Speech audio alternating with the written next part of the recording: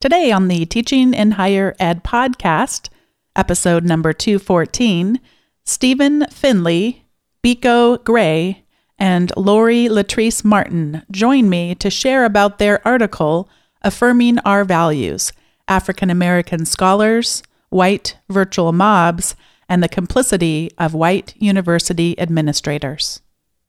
Produced by Innovate Learning, maximizing human potential.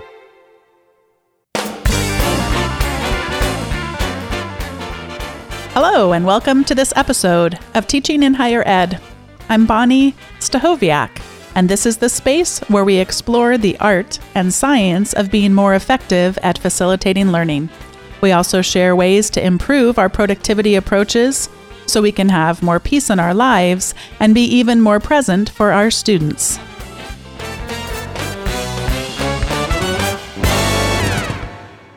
On today's episode, I am so honored to have three guests, one of whom I was able to meet at Louisiana State University's Communicating Across the Curriculum Summer Institute, and that is Lori Martin. I'm so glad that she suggested that she could bring her collaborators on this scholarly article and have an important conversation with us today, and I'm just so pleased to have her with us. That's Dr. Lori Latrice Martin. She's an associate professor in the Department of Sociology and African American Studies at Louisiana State University.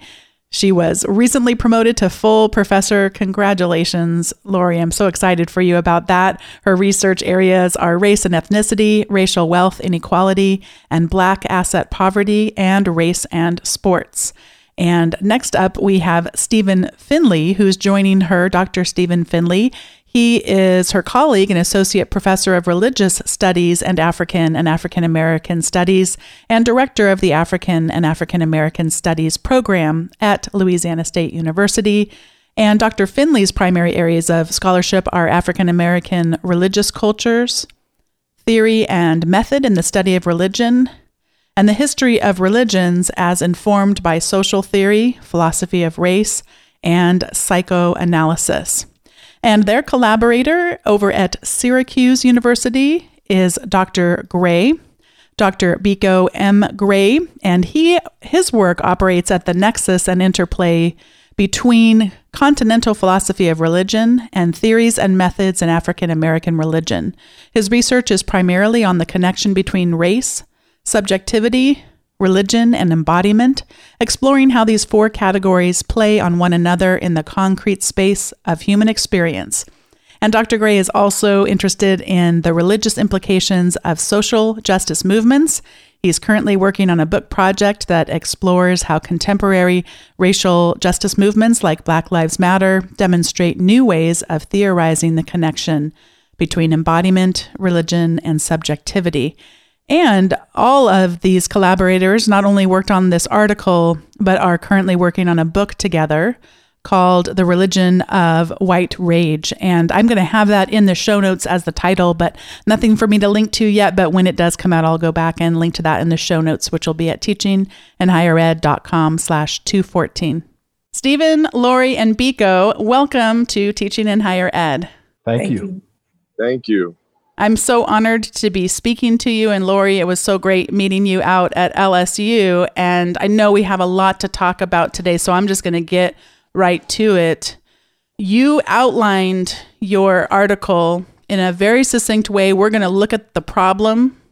We're going to talk about some of the responses to that problem, and then how people are responding. And then we're going to end with a little bit of hope. We need it, right? So we're going to end with corrective and constructive suggestions on what we might do about this. So let's start out with the problem. Stephen, I know you have some things to share that just really will orient us to the challenge that we're facing here. One of the main things that I wanted to do was talk just a little bit about how this article came together and why. Please. Over the past several years, there have been many cases in which African American scholars in their work, their professional work, their publications, in classrooms, on social media, have published things or said things or written things about the world in which we live from the perspective of African American scholars. And often these ideas have been critical of race in America, and particularly critical about how whiteness functions. And some of this was often just sort of basic observations that scholars have made. And yet the response to these, what are often descriptive statements, has been quite violent.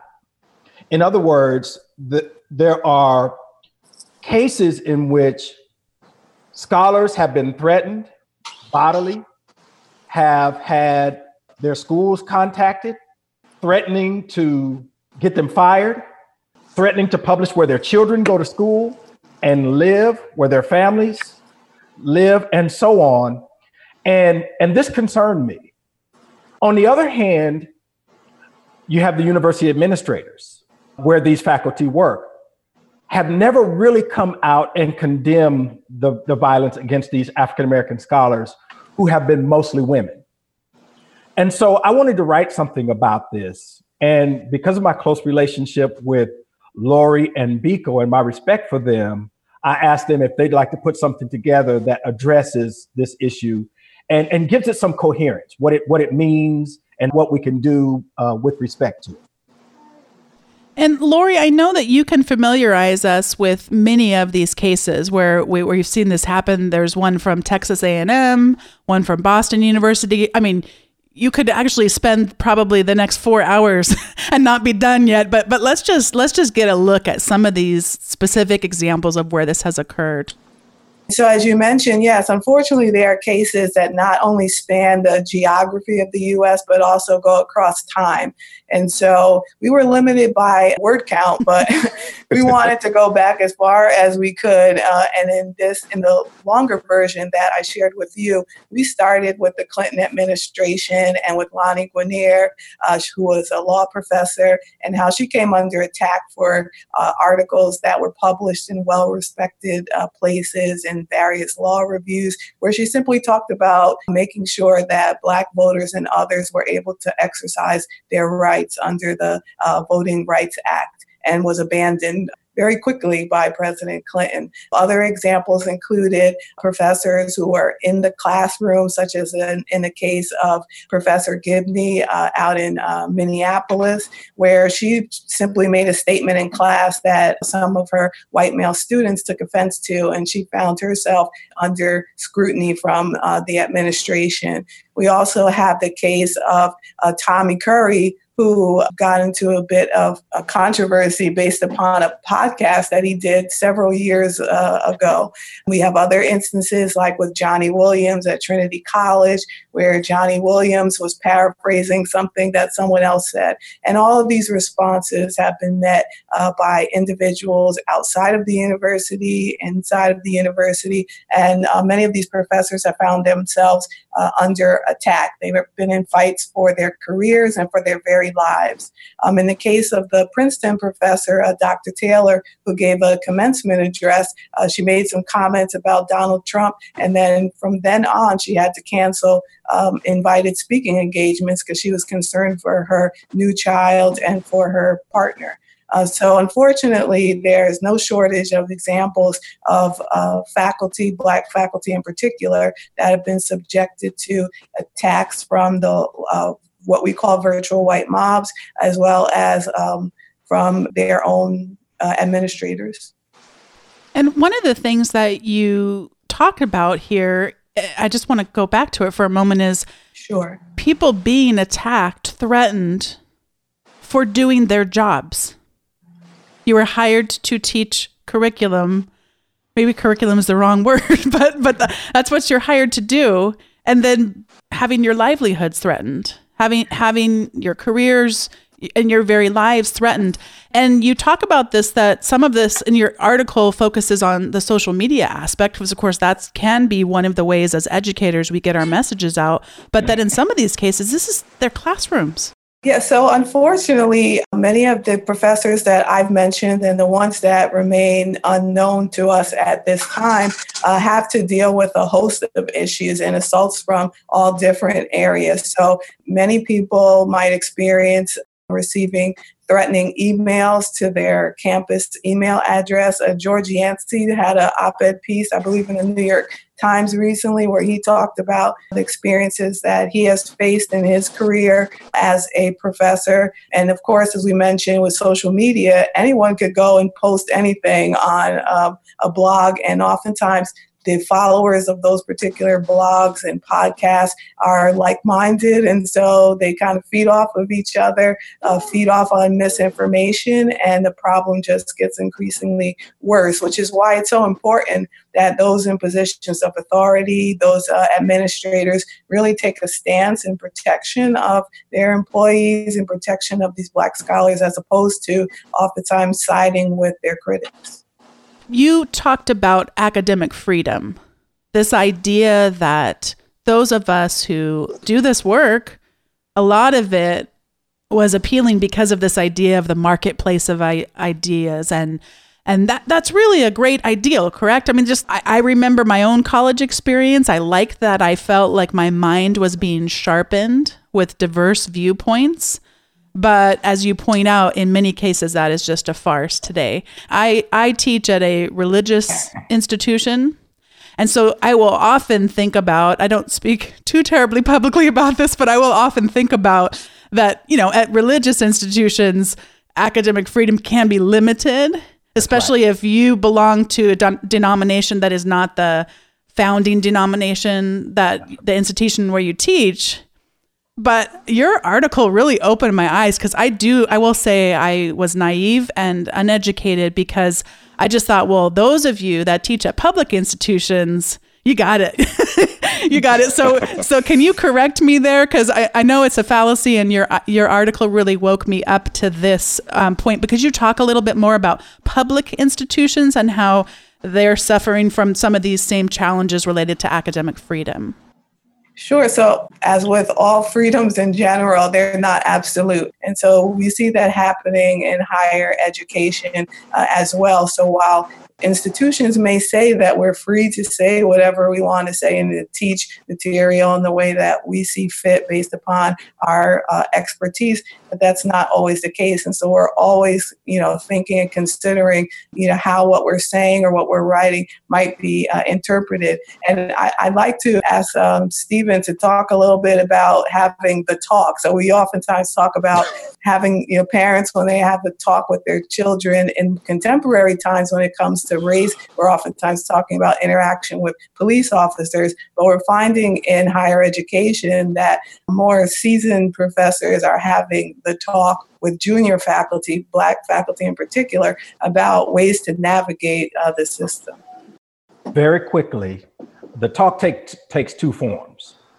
Biko and I wrote an article together about 4 years ago that came out in 2015.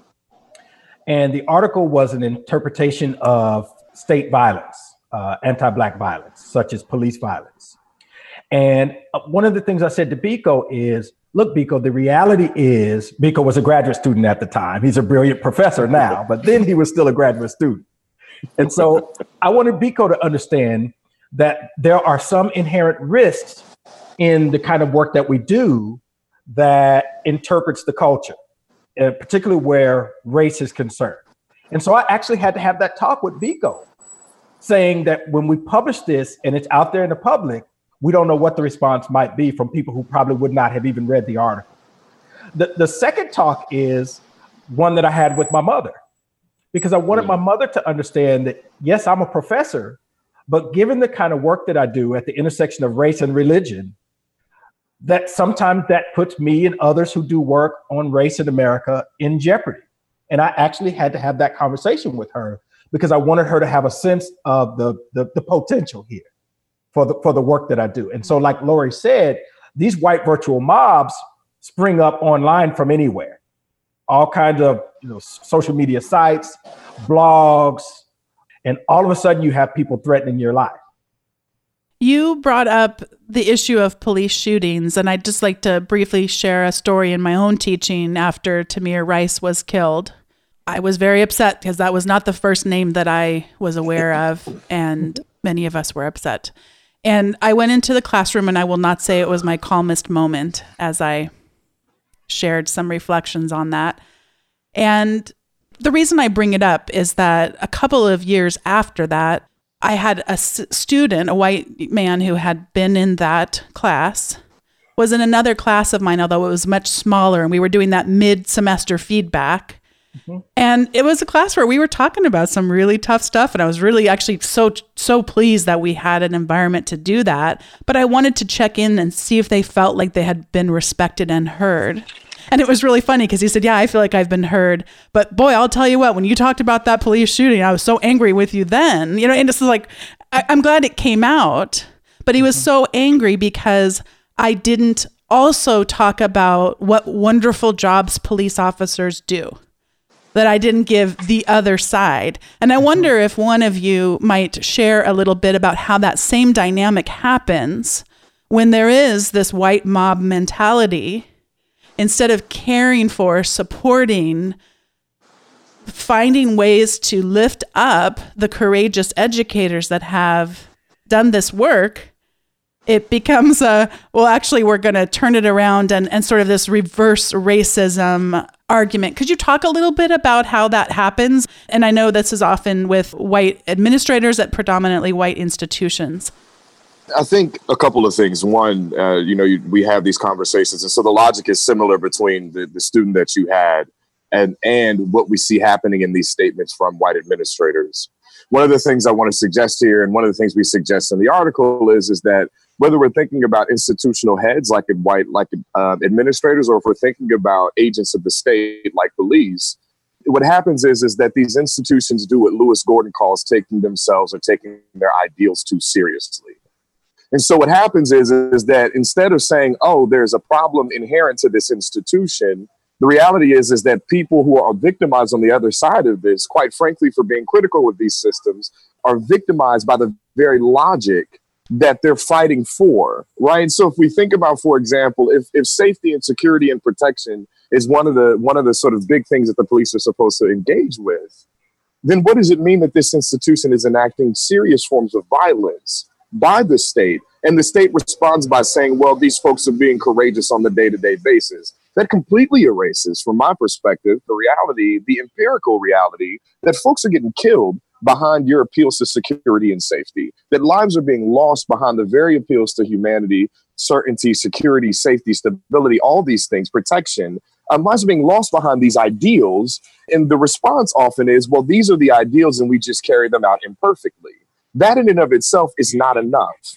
And what essentially happens when we're thinking about in terms of these university administrators is they hide behind ideals of human equality, human diversity and equality and human freedom. And they say, well, these comments that are made, these critical comments about race and racism in the United States that are made by these professors, well, they're not living up to the values of human equality and diversity. When in reality, the reason why we were hired, as we were talking about at the beginning of this conversation, the reason why we were hired was to come in to critique these violent systems of discrimination that are in actuality running counterintuitive to the very ideals that these institutional heads, these administrators, for example, or these institutional agents, these police officers profess to enact on a daily basis.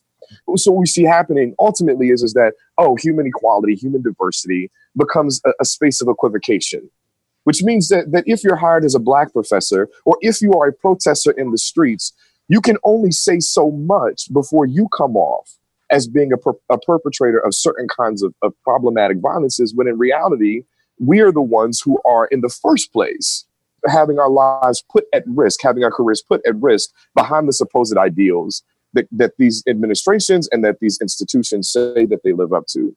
So Black faculty, for example, are hired under a veneer of being critical thinkers, but they can only do that as much as it does not cause questions to the structures as they are. And as soon as they do that, these administrations, these institutions consume them and discard them and say, we did our job because now we're appealing to these more universal ideals of human equality, diversity, and freedom.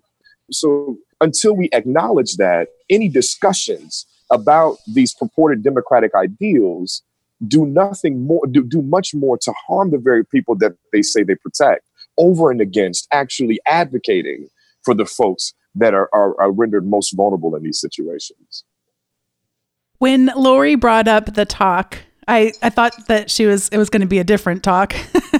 I thought that it was sort of going to be a talk on setting the stage for a class. And I was moved by Stephen just realizing, that you got to have the talk with your family of the kind of risk that you're taking in these endeavors. And I wonder, though, there's this real tension between, I think about myself as an educator, and I'm more on fire than ever in terms of just the atrocities of this world and what I'm seeing.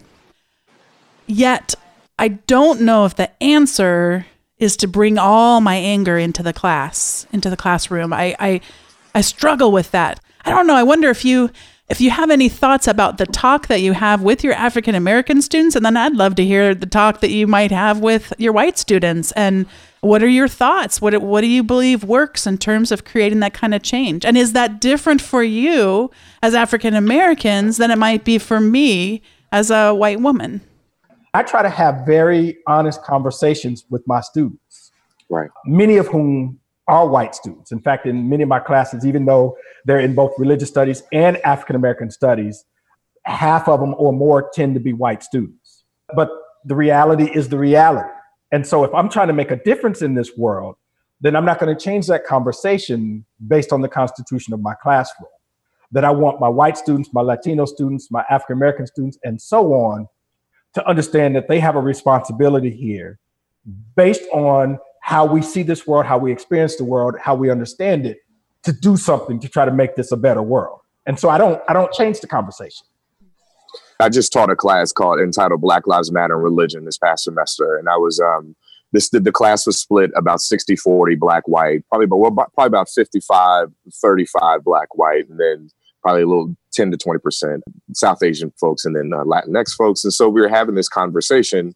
And one of the things that I had done in the classroom itself was make it very clear to all the students that you signed up for this class, which means you signed up for a class that is going to engage in critical discussions about race, that are going to be critical of white supremacy, going to be critical of whiteness, going to be critical of certain white actors, going to be critical of some of the frameworks that many of my white students were brought up in. And I think Stephen's right here. You're as an educator, you have to have integrity when you stand before these students. And so what happens is that I don't mince my words. I try to be as compassionate as possible. But at the same time, I'm incredibly clear that this country that so many of us find as a space of security, safety, and home is torturous for many communities, particularly Black ones. And so that's one way of doing it. I have two different talks with my students. So my Black students come to class and say, I'm the only Black student in my all white chemistry class. And I'm disgusted with how every time I turn around, if the question of race comes up, I become a representative. And then my comments are easily and quickly discarded. Those conversations have a different tone to them. Those conversations are encouraging in nature. Hey, look, all I can say is I relate to you as being a Black professor at an all-white institution that's doing very similar things as well. With my white students, the conversations are different. They're saying, oh, I'm in your class and I'm afraid to speak. And my response to them is, look, you feel free to speak, but be okay with realizing that another student will disagree with you or could possibly disagree with you, and be reasonable in doing so. And remember, you signed up for this class, right? And it's not I'm not rude, I'm not mean, but at the time I say, look, as a professor, I'm going to, as the teacher, I'm going to make sure that you're not disrespected or denigrated. But if you say some off the wall stuff, be ready, right? Be ready for someone to critique that. So I think integrity and honesty on both sides is absolutely necessary. And it's to demand to white students to not simply be uncomfortable, but recognize that you're going to be rendered vulnerable in a space like these kinds of spaces. The first thing I thought of when you asked this question, Bonnie, was that anger, is a human emotion. And you talked about teaching at a religious institution. And one of the things I'm reminded of is Jesus turning over tables in the church when people were engaged in activities other than, religious instruction and the like. So there's nothing wrong with being angry or feeling angry about various events that take place. And actually, you turn on the television or walk outside, there's going to be something that may cause you to be angry. But something that I tell my Black female graduate students in particular, because they oftentimes have concerns about not wanting to be perceived as angry Black women in their presentations, and they're not really sure how to respond when they're confronted by a white male student or some other student in their class. And so my response to them is always, if you're really angry, write about it. So you can get a lot of publications or get a lot of thoughts out by writing it. And there are a lot of different audiences out there, a lot of different venues. We don't always have to shoot for the top tier journal. We can do an op-ed piece.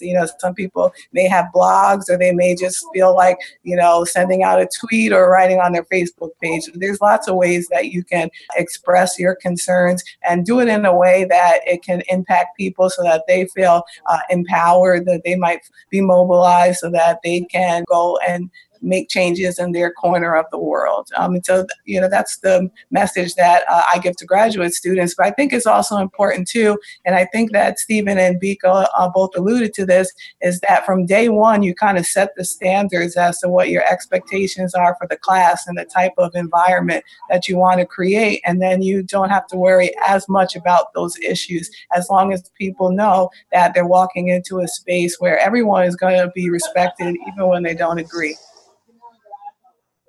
This question of anger is something that is also racially tinged as well. And it strikes me that in these conversations that the primary affective register for faculty of color, particularly Black faculty, is often understood in terms of anger. Well, we have to safeguard against what Jesus might have understood as righteous indignation, right? He was pissed. And if we know the Gospels, brood of vipers that was his version of cussing, right? So he was not operating under respectability politics. This racialized minority male, under the oppression of a regime, is being angry and righteously indignant. And the truth of the matter is, when you see black professors, when you see Black faculty operating in that mode, even as they're teaching, that should not be denigrated or disrespected. That is a clear expression of a kind of care and not compassion, but care for the world that we find ourselves in. Deborah Thompson, a political scientist, says that Black rage is our way of saying, we actually care about the future of this collective world that we live in. This is why we're mad. And if we didn't care, we would have moved on a long time ago.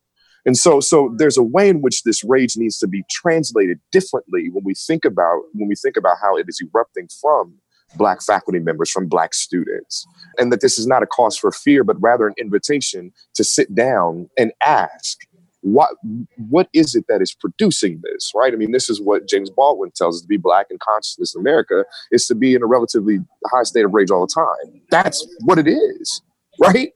So don't get upset at us that we're mad because you keep killing us. Find a way to stop killing us, right? Don't pin that on us. Pin that on the institutions that are either lethal to our careers or lethal to our very existence. That's where the energy needs to be enacted. Could you talk a little bit more about the administrator's response, what it has been, and maybe we can even transition then into what it ought to have been?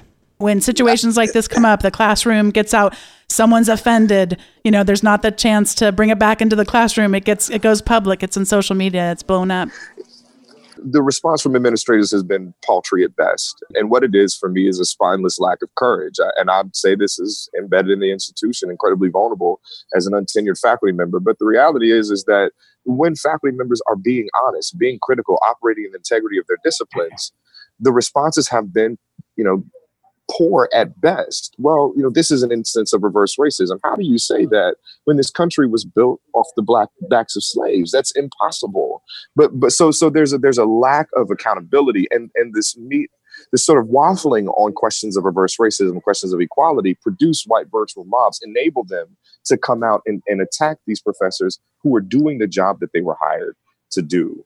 The response that I would like to see from administrators when these things occur, and just in general, is an institutional restructuring and an emphasis primarily on the humanities and social sciences to do the work that we were called to do in the first place. Yes, STEM makes money, but the humanities and the social sciences remind people that people exist.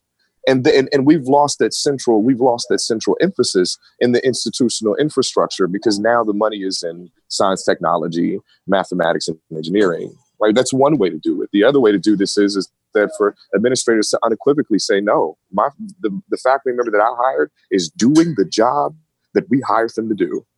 That is what's happening. Anyone who comes against that particular faculty member for doing what we hired them to do, the institution is 100% behind them. So don't come for it. Don't come for the faculty members, right? So I think those are, moving forward, these are at least two ways to think through that. And I just want to emphasize what Lori started talking about when she was describing many of these cases. And one of the things that she was pointing out, and we point out in the article, is that many of these African-American faculty are punished for doing nothing wrong, even when the institution admits that what they wrote, what they said was factually correct. So I just wanted to lay that out, because I didn't want people to miss what Lori was describing here. We're not talking about people who are saying something radical or something that is not factually and descriptively correct. Dr. Stephen came up with the title for this article that we're talking about, Affirming Our Values, which comes directly from a quote from one of the university professors. So what it does, it points to this idea that many of these administrators try to set forth in their responses to these controversies, that there are a certain set of values that the university holds dear, and that these Black professors are not living up to those values, that they don't also share them, and that what's really happening is that you have the Black professors are actually pointing out that there's a gap between what the universities and colleges say that they value and what they actually do and where they put their resources. So what we would like to see is for diversity and inclusion not to be just something that's on the website, that there's not just a plan that meets the requirements for whatever the credentialing agency is for that particular region, but that there's a sincere commitment to actually embracing the work, the diversity of the work that the Black professors and other professors are doing, and a real commitment to diversity. Right. So a lot of these institutions think diversity is having a woman, having a person of color on faculty, but not structural change. These universities remain not just aesthetically white, but structurally white, when they're supposed to be public and private universities that are universal, right? In many ways. We'd like to see that happen, but that's not happening. And more concretely, if eliminate the pay gap between white male faculty and faculty of color and women. Excellent. I mean, this is a very brief structural thing. Allow for professors to develop unions. Right, allow for us to have collective bargaining power. Create the possibility for us to not simply speak out in our classrooms, which is for many of us spaces of refuge, but to speak out against the institution that is producing these inequities in the first place. And we look at numbers. The Chronicle pointed it out very clearly. Black women faculty are getting paid ridiculously low compared to white male faculty in their fields. Right, the gender gap is real. So there's a way in which put your money where your mouth is. Don't place us on your promotional materials, and don't pay us for the work that we do, right? Because the other part of this is speaking about the talk. And I know this from speaking to Lori and Stephen. We have Black students, white students, women students, students of color, marginalized students come to our offices, and those are hours of our days that are spent counseling, dealing with students who have concerns. We don't get paid for that, and we don't get recognized for it. We do it because we care and because we want to see change happen. But it comes at a cost. While we're dealing with our students, our respective white colleagues across the hall are writing their research projects, are moving closer to tenure and promotion. They're getting opportunities and time to do the work that we too would like to enact, but we're caught holding this with little to no compensation or recognition for it. So pay us more. Create the possibility to recognize the kind of intangible work that we do as faculty members with undergraduate and grad student populations. I believe it was the Chronicle that also had some data about, which you just alluded to, Biko, of the service aspect of our jobs. And people of color, women still held to the same research standards, still held to the same teaching excellence, which often, as you have said, is behaving good,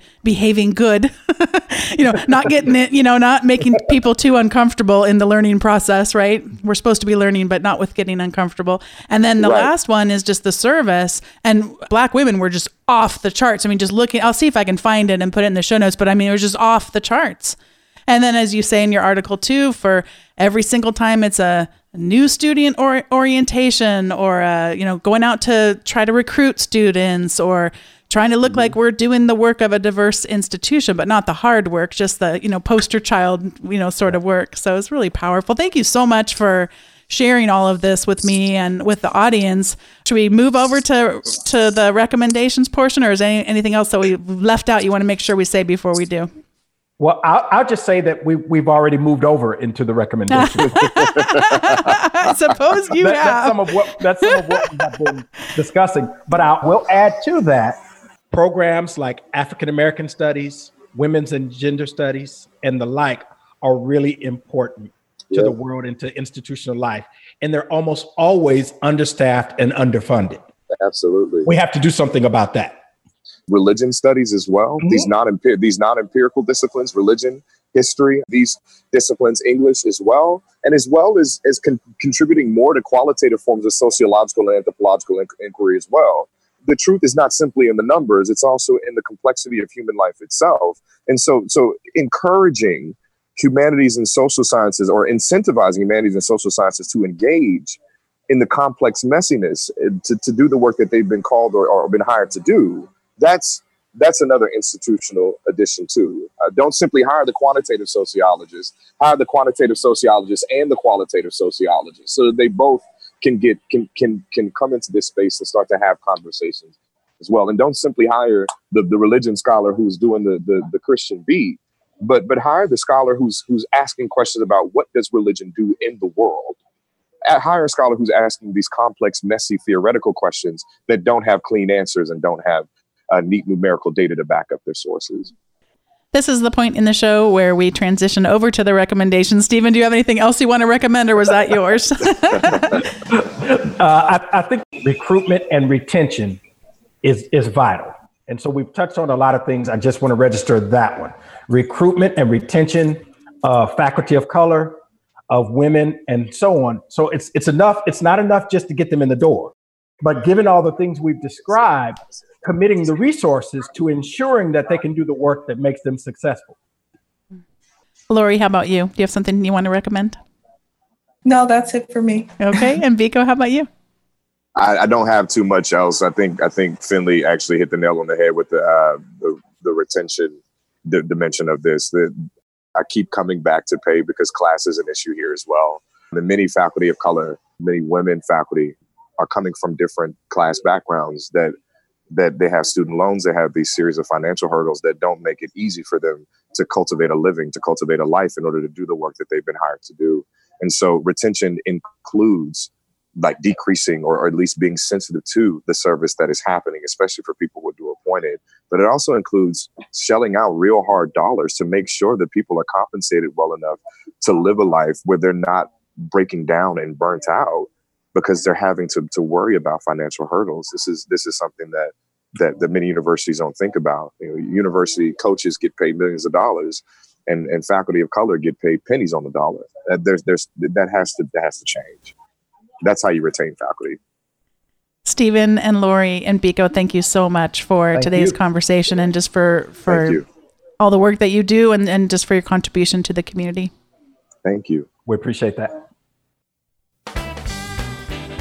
Thanks to everyone for listening to today's episode of Teaching in Higher Ed. If you'd like to take a look at the show notes with a bunch of links to many of the resources that were mentioned by Lori, Stephen, and Biko, you can go to teachinginhighered.com/214.